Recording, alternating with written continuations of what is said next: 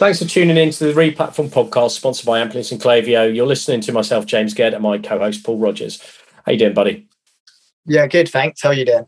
Yeah, I think it was easier for me to find my office today than you to find a meeting room at WeWork, right? Yeah, so yeah, it's getting increasingly difficult as they continue to try and be a real business, get numbers and stop wasting money. Excellent. So thanks to anybody who's tuning back in today. And if you're new to the podcast, thank you for joining us. We hope you enjoy it. You can subscribe if you want an episode alert. We drop them every week by email. And we'd love a like on YouTube, Spotify, Apple to make us feel much happier about our insignificant lives. Thank you very much. So let me introduce our topic. Paul will then introduce our guest and we'll get cracking. So our topic today is Wordseed's pivot from e-commerce marketplace to brand discovery platform. We're going to cover what that pivot means, the process behind it, and the operational tech implications when you change your business models, and where they're currently going, and the latest acquisition of Bombinate Marketplace and what that means to the business. So, Paul, do you want to set up and do the introductions to Harry, and then we'll get into the questions? Yeah, absolutely. Yeah. So I invited Harry to come onto the podcast. My business partner, Josh, and I worked with Harry and his business partner, Nick, probably about 5 years ago when we first started Avant, or like shortly after. And Harry and Nick ran a marketplace business called Apimo, which was great. They had some really good brands, like real kind of challenger in that space, very high traffic early on.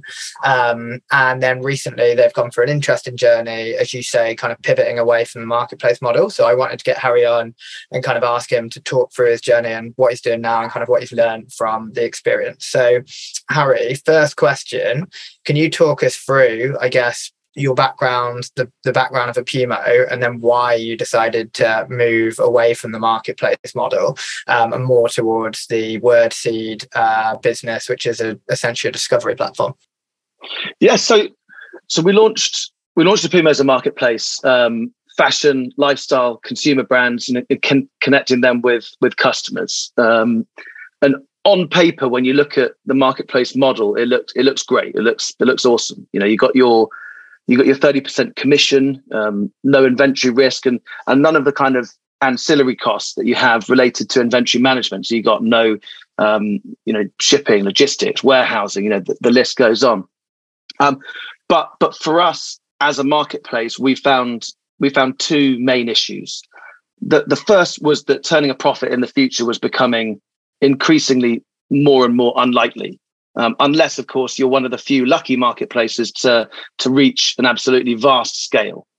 To make sales and grow the top line aggressively enough to fundraise, we needed to be overly reliant on discounts. So, on top of the discounts we're offering on the way in, you've got increasing customer acquisition costs, customer services, free shipping, returns, all of that eroding our margin to the point that only, an unbelievable customer LTV was going to save our unit economics, but it was never quite strong enough. And the second reason that we pivoted, away from marketplace was that we felt like we were just giving our brands working with us another competitor.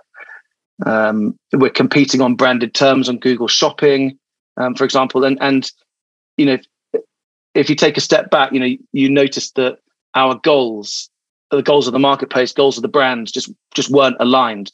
We wanted customers to buy through Apimo, so we get our commission, and the brands wanted to get discovered on Apimo and receive the orders direct. Great. And I guess one thing I wanted to add to that was when you did Apimo, I think it was because, there's so many kind of small marketplaces out there. I think you were in a different category just because I think you did you always did the curation really well. And obviously there was a lot of investment in like editorial and content. And I think you even did a magazine at one point, didn't you? Yeah, we did. Yeah. I mean, and that was it. When we realized we needed to pivot, my business partner, Nick, and we sat down and we were like, look, what are the levers we're going to be able to pull to turn a profit in the future? Are we going to be able to spend less on customer services? No. Are we going to be able to charge our brands more? No. Are we going to be able to make changes that, are going to enable us to pull in a profit when, And the answer was no, unless we were going to reach this huge scale. And were we going to achieve the funding rounds all the way through to get us there? The answer is, almost certainly not. So we sat down and we wanted to, work out what we did best. So like you said, Paul, discovering and curating great brands in a great shopping environment, supported by editorial content. That was all the stuff that we did very well. Was there a model where we could do that, but brands could control the entire sales cycle and, crucially, the sales data? Was there a model where we wouldn't have to offer welcome discounts, loyalty discounts that you see so many marketplaces do in an effort to essentially lure orders away from going direct to brands? And was there a way for the customer to discover on Apumo, but deal directly with the brand, to get a far better experience, more informative product info, expertise where needed, more streamlined shipping, returns, that kind of thing. So in late 2020, we approached all of our brands to let them know that we were ending the marketplace, and we wanted to promote them across our platform, email database, and social channels in return for a cost per click. So that was it. So the shift from marketplace was to a platform where the brands would pay on a cost per click basis, monthly recurring. With a monthly recurring, a budget. So all the brands do is they give us a budget, they give us a CPC, and we create the content. Yeah, I got a question on that, because that's really interesting to pivot like that, because it's not a small change either, because the marketplace technology is not the same thing. And I guess a lot of businesses in e-commerce face parallel challenges when they might be changing their tech stack. So what process do you take operationally and tech wise? Like what process do you approach to be able to understand what the impact and how you would go through that? So I suppose if we take a step back and look at what happened, you've got from a brand's perspective, the pivot was well received, and that's the first thing to say. Otherwise it wouldn't have worked. In a market where costs at Facebook and Google were increasing, there aren't that many ways to reach customers in a scalable way. So we had built up just shy of £1 million in ad spend on the platform. There was no way for us to be able to provide that amount of traffic. So we went to publishers and asked them if they would join us in our network. And at the same time, brands were coming to us and they were saying, how else do we get featured in other publications alongside Apumo? So luckily we've got, very, very strong engineering team. And they were able to create seriously quickly a platform where publishers and brands can be connected, but in a kind of automated way. So we've got WordSeed is a fully automated way for brands to secure coverage. And as I mentioned earlier, they literally give us a monthly budget, a CPC rate, and they sit back and wait for the high quality shopping traffic via the content that our network of publishers produce. So all of the tech stack, all of the platforms are built from the ground up. We've got a central admin portal that we run, of course, and we've got a publisher portal, and we've got a brand portal. And every day the publishers are logging into the platform to essentially shop through a list of brands, and we're getting new brands added every day. So a great resource for publishers looking to monetize content, and a really solid new channel for brands. So you went down the custom route. I'm really intrigued. But what made you go down a custom route rather than go into a third-party established ad network? And what were the challenges you faced? Because that's not a small undertaking.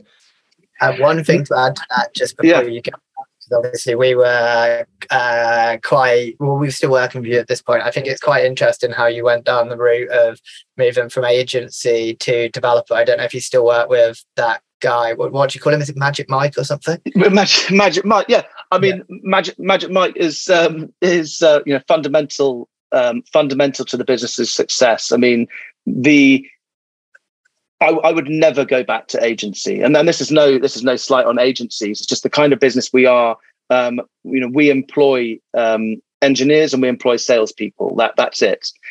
So there would be no room for an agency in what we do. And in answer to your question, James, the decision to build the platform from the ground up was one that our lead developer Mike took. Firstly, because he thought it would be a really exciting project and he wanted to get his teeth stuck into it. And secondly, from a value perspective, we want to build a valuable business for us and for our shareholders, and piecing together a kind of Frankenstein of different pieces of technology when we have the expertise in house to build something from the ground up. Just looked a bit less attractive. So that makes sense. And then what led to the bigger pivot of then going kind of full ad network? Like, what was the opportunity that you saw there, or kind of gap in the market? Yeah, I mean, it was literally born out of the fact that we had all this ad spend with nowhere to put it. We had £1 million a month on a Pumo, and brands were desperate to spend it, because one of the thing about brands when they're budgeting, as you guys well know, is that if they're going to give you a budget of 10,000 a month and you don't spend it, then that budget's going to need to be reallocated. So we need to be quite careful that if brands are going to give us budgets, that we need to spend that budget.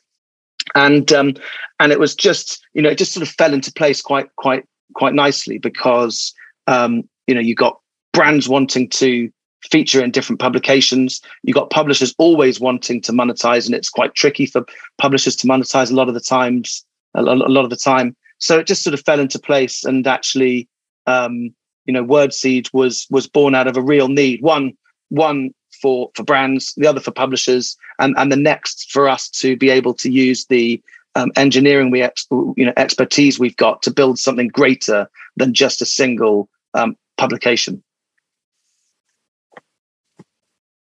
And so, from my understanding, is that you work with the publishers. Publishers have obviously the ad space for the brands, but you're looking to acquire editorial sites too. So, is that part of the platform mix where you own the editorial sites as well as connecting with others, or how does that piece work? Yeah, we're quite active in that space. Essentially, we always look to acquire niche online publishers. It fits really nicely in with WordSeed's strategy. We've got a deal in the pipeline with a large publisher closing very soon, which we're really excited about. But yeah, if we can have hundreds of third-party publishers and a group of publishers that we own and control, it fits really nicely and adds a lot of value to brands as well. And you mentioned earlier about that. So the publishers go in each day to their portal. They go to effectively select the brands, a stock that they want to bring onto their site, targeted based on their content. The bit that brands will obviously want to know is that control piece of making sure that their ads are targeted and contextual, because you talk a lot about contextual relevance. How does the platform automate the process to ensure that a rogue publisher doesn't stick an ad on a completely irrelevant page just to get some ad stock in there? So we're we're very picky of the publishers we work with. That's the first thing. And the second thing, it's the publisher adds one line of code, and then our system is the piece that works out which ad is going to fit in that content contextually. We've got a few different products. Like we said earlier, we've got sponsored editorial, enables brands to feature in dedicated and multi-brand articles. But we're doing these contextual ads, and unlike normal contextual ads, ours are done on a CPC basis, which I think brands like. And we've got some really interesting formats. These aren't just standard contextual banners. We've got a product called Smart Windows, which combines products born out of the feeds that we pull in, and lifestyle in a single creative. It looks a lot less like a conventional ad. So performance for the brands is very strong. But yeah, it's fully automated. If there's no relevant content, if they put the line of code on an article about cars, it's just not going to pull in anything because it's just not relevant enough. But if they put the line of code for the contextual ads on a sunglasses article, then we're going to cycle through some of our sunglasses brands. What is Amplience? In a word, it's freedom. The freedom to build a digital experience as limitless as your vision. Create, preview, schedule, and manage all your content in one easy place. Find out more at amplience.com. Amplience. Experience freedom. That makes sense. And I guess the obvious question to this, so you've mentioned CPCs a few times. So what are the typical goals that people are going in with? Is it mostly kind of qualified traffic? And are people then, I guess, looking to or do you find that people are looking to generate like a return in terms of kind of transactions and conversions? And how are you reporting back to brands?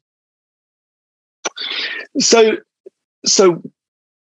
our place in the marketing funnel is very much at the top. We are pouring high quality shopping leads into the top of the funnel, and those leads are, the way that as you guys know, contextual ads work is that the traffic is pre-qualified. That they're interested in sunglasses because they're looking at a sunglasses article. So if your sunglasses creative is appearing on that article, then then you can be sure that at that exact moment in time the user is is spot on your target market. So yeah, yes, and on the reporting side, brands install a pixel. So the pixel enables us to report key metrics to brands in near enough real time, but it also enables our algorithms to constantly optimize, so we can automatically increase and decrease campaign budgets at all the different publishers to get the best results. And we do that based on hundreds of different metrics.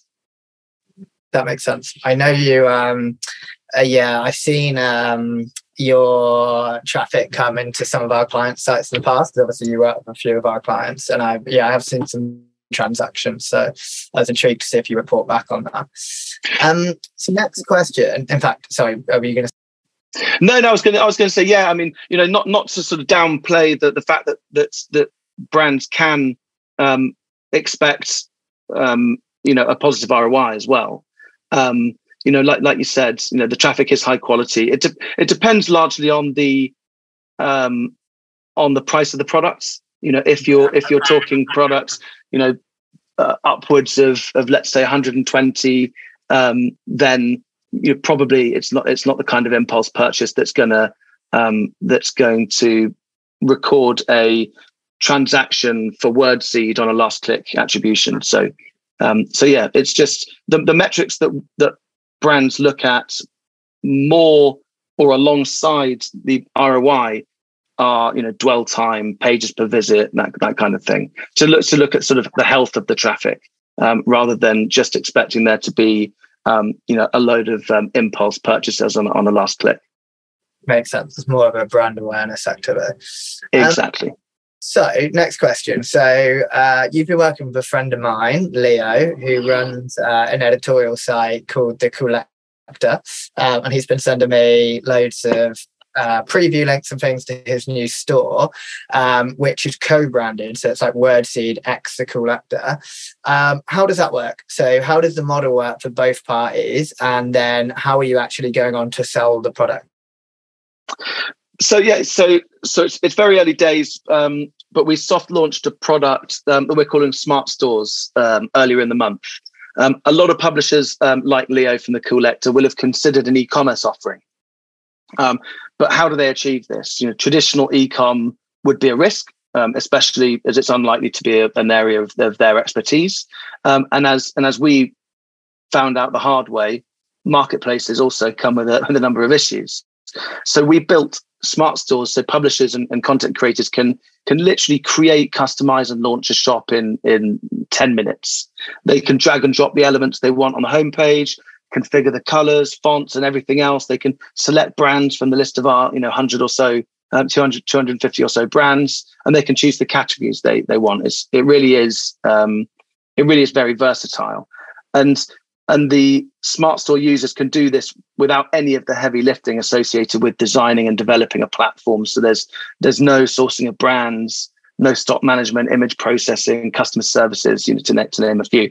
And literally the model works by the publisher drives traffic to their smart store. And when an end user is directed to a brand site, the publisher is rewarded with a cost per click. Excellent. Sounds interesting. How many of you, out of interest, how many people have you got using it, or is it just really early days because you've only just launched it?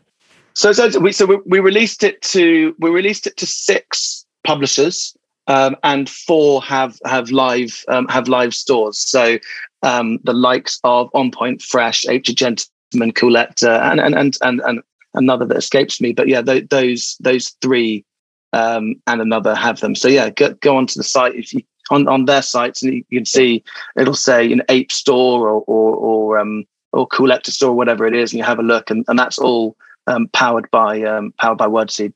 And can they embed elements in their existing content pages outside of the brand store? They've got an editorial and they want to put product recommendations on that, which clicks through. Can they do that yet, or is that something potentially for the future? Yeah, they can. So that would be our Smart Windows product. So we've got essentially Smart Windows is split into 3 sections, or three ad creatives. One of them is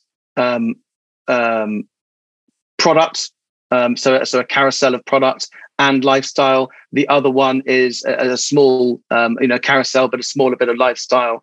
So yeah, if you're doing an article about use my sunglasses example again. If you're doing an article about sunglasses and you want to embed product within that article, then one line of code and we'll pull through sunglasses directly to the article.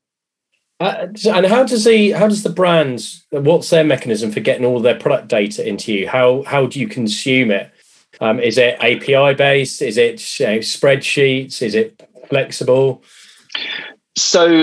So a combination of feeds and Google feeds. So each brand that works with us that's got a product catalog, gives us access to their feeds. So we got a few other different ways of getting feeds as well. But luckily, no spreadsheets. We draw the line at spreadsheets. But yeah, because we've always done that with Apumo. Apumo's always been feed based, even in the marketplace days. So we've got quite a lot of experience in pulling through feeds. And if you have a look at the smart stores, you'll notice that we run the products through an image processor that essentially removes the background and adds in a background. So uniformity is key on something like a multi-brand store like this. You don't want, if you've got 100 brands on the same store, it can look quite messy quite quickly. So we do a lot of work to automate image processing, and I think the result's pretty good. Yeah, it's a really good point, because this is one of the biggest challenges that marketplaces historically have faced is just such a varying quality of imagery, especially when it's not properly vetted. Yeah, exactly. Well, a question on the impact of iOS privacy changes, which has obviously been impacting people's thinking around advertising. Has that had an increase? Have you seen an increase in demand for Wordseed as people are looking for more and more other effective channels for customer targeting and remarketing? Yeah, right. I mean, all of the ads that we run are contextual, and we feel like we're quite early to the to the party, really. But in the iOS changes feel like a step in the right direction for us, I guess. More brands are becoming aware that targeting targeting customers using third-party cookies won't last forever. So yeah, they're looking for alternatives. And actually, I don't have the exact figures, but we've taken on significant number of brands since the iOS 14 release. So yeah, I think it's a privacy first world is going to be good for us. Great. So I'll ask the next one, and this is one that I'm particularly interested in. So you recently bought Bombinate, which is a fairly high-profile marketplace. I think they must have been spending a lot of money on paid ads because, I've heard a few people talk about how often they've seen them on Instagram. I certainly saw them all the time. What's the plan here? And why did Bombinate catch your attention? So we have. The Bombinate team built a great community around ethical manufacture and craftsmanship over a 5-year period, and we're definitely excited to be a part of that. For full transparency, we acquired the assets rather than the company itself. So we're going through a full rebrand right now. We're as you might guess, not going to launch it as a marketplace, but we're going to launch it as a platform.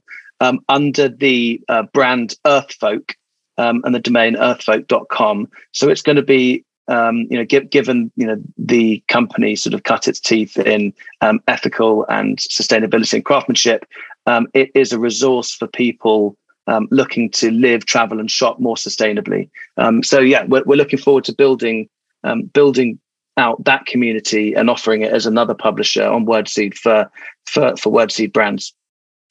Interesting. Yeah, it sounds like a really cool move. And then last question. So what do you have coming up over the next 12 months? Any other kind of interesting projects or kind of planned new offerings or anything like that you're planning to take to market? So we're going to be putting a lot of focus on scaling smart stores. We plan to offer them not only to publishers and content creators, but literally anyone with an audience on any channel of any size. Smart stores work great as a low touch side hustle for someone all the way up to large enterprise publishers.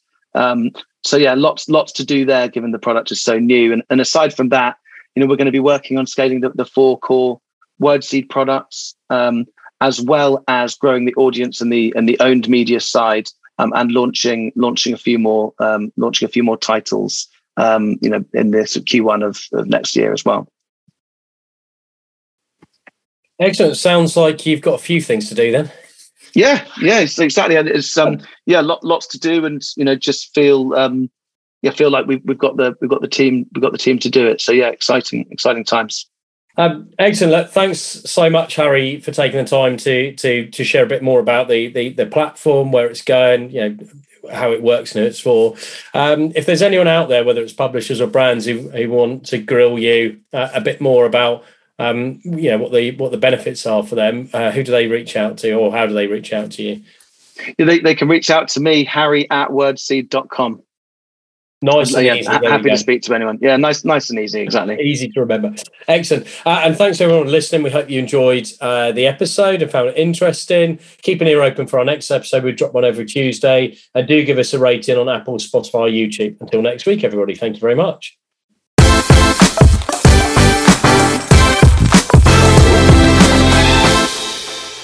For more information on this topic, head over to replatform.fm for our audio podcasts.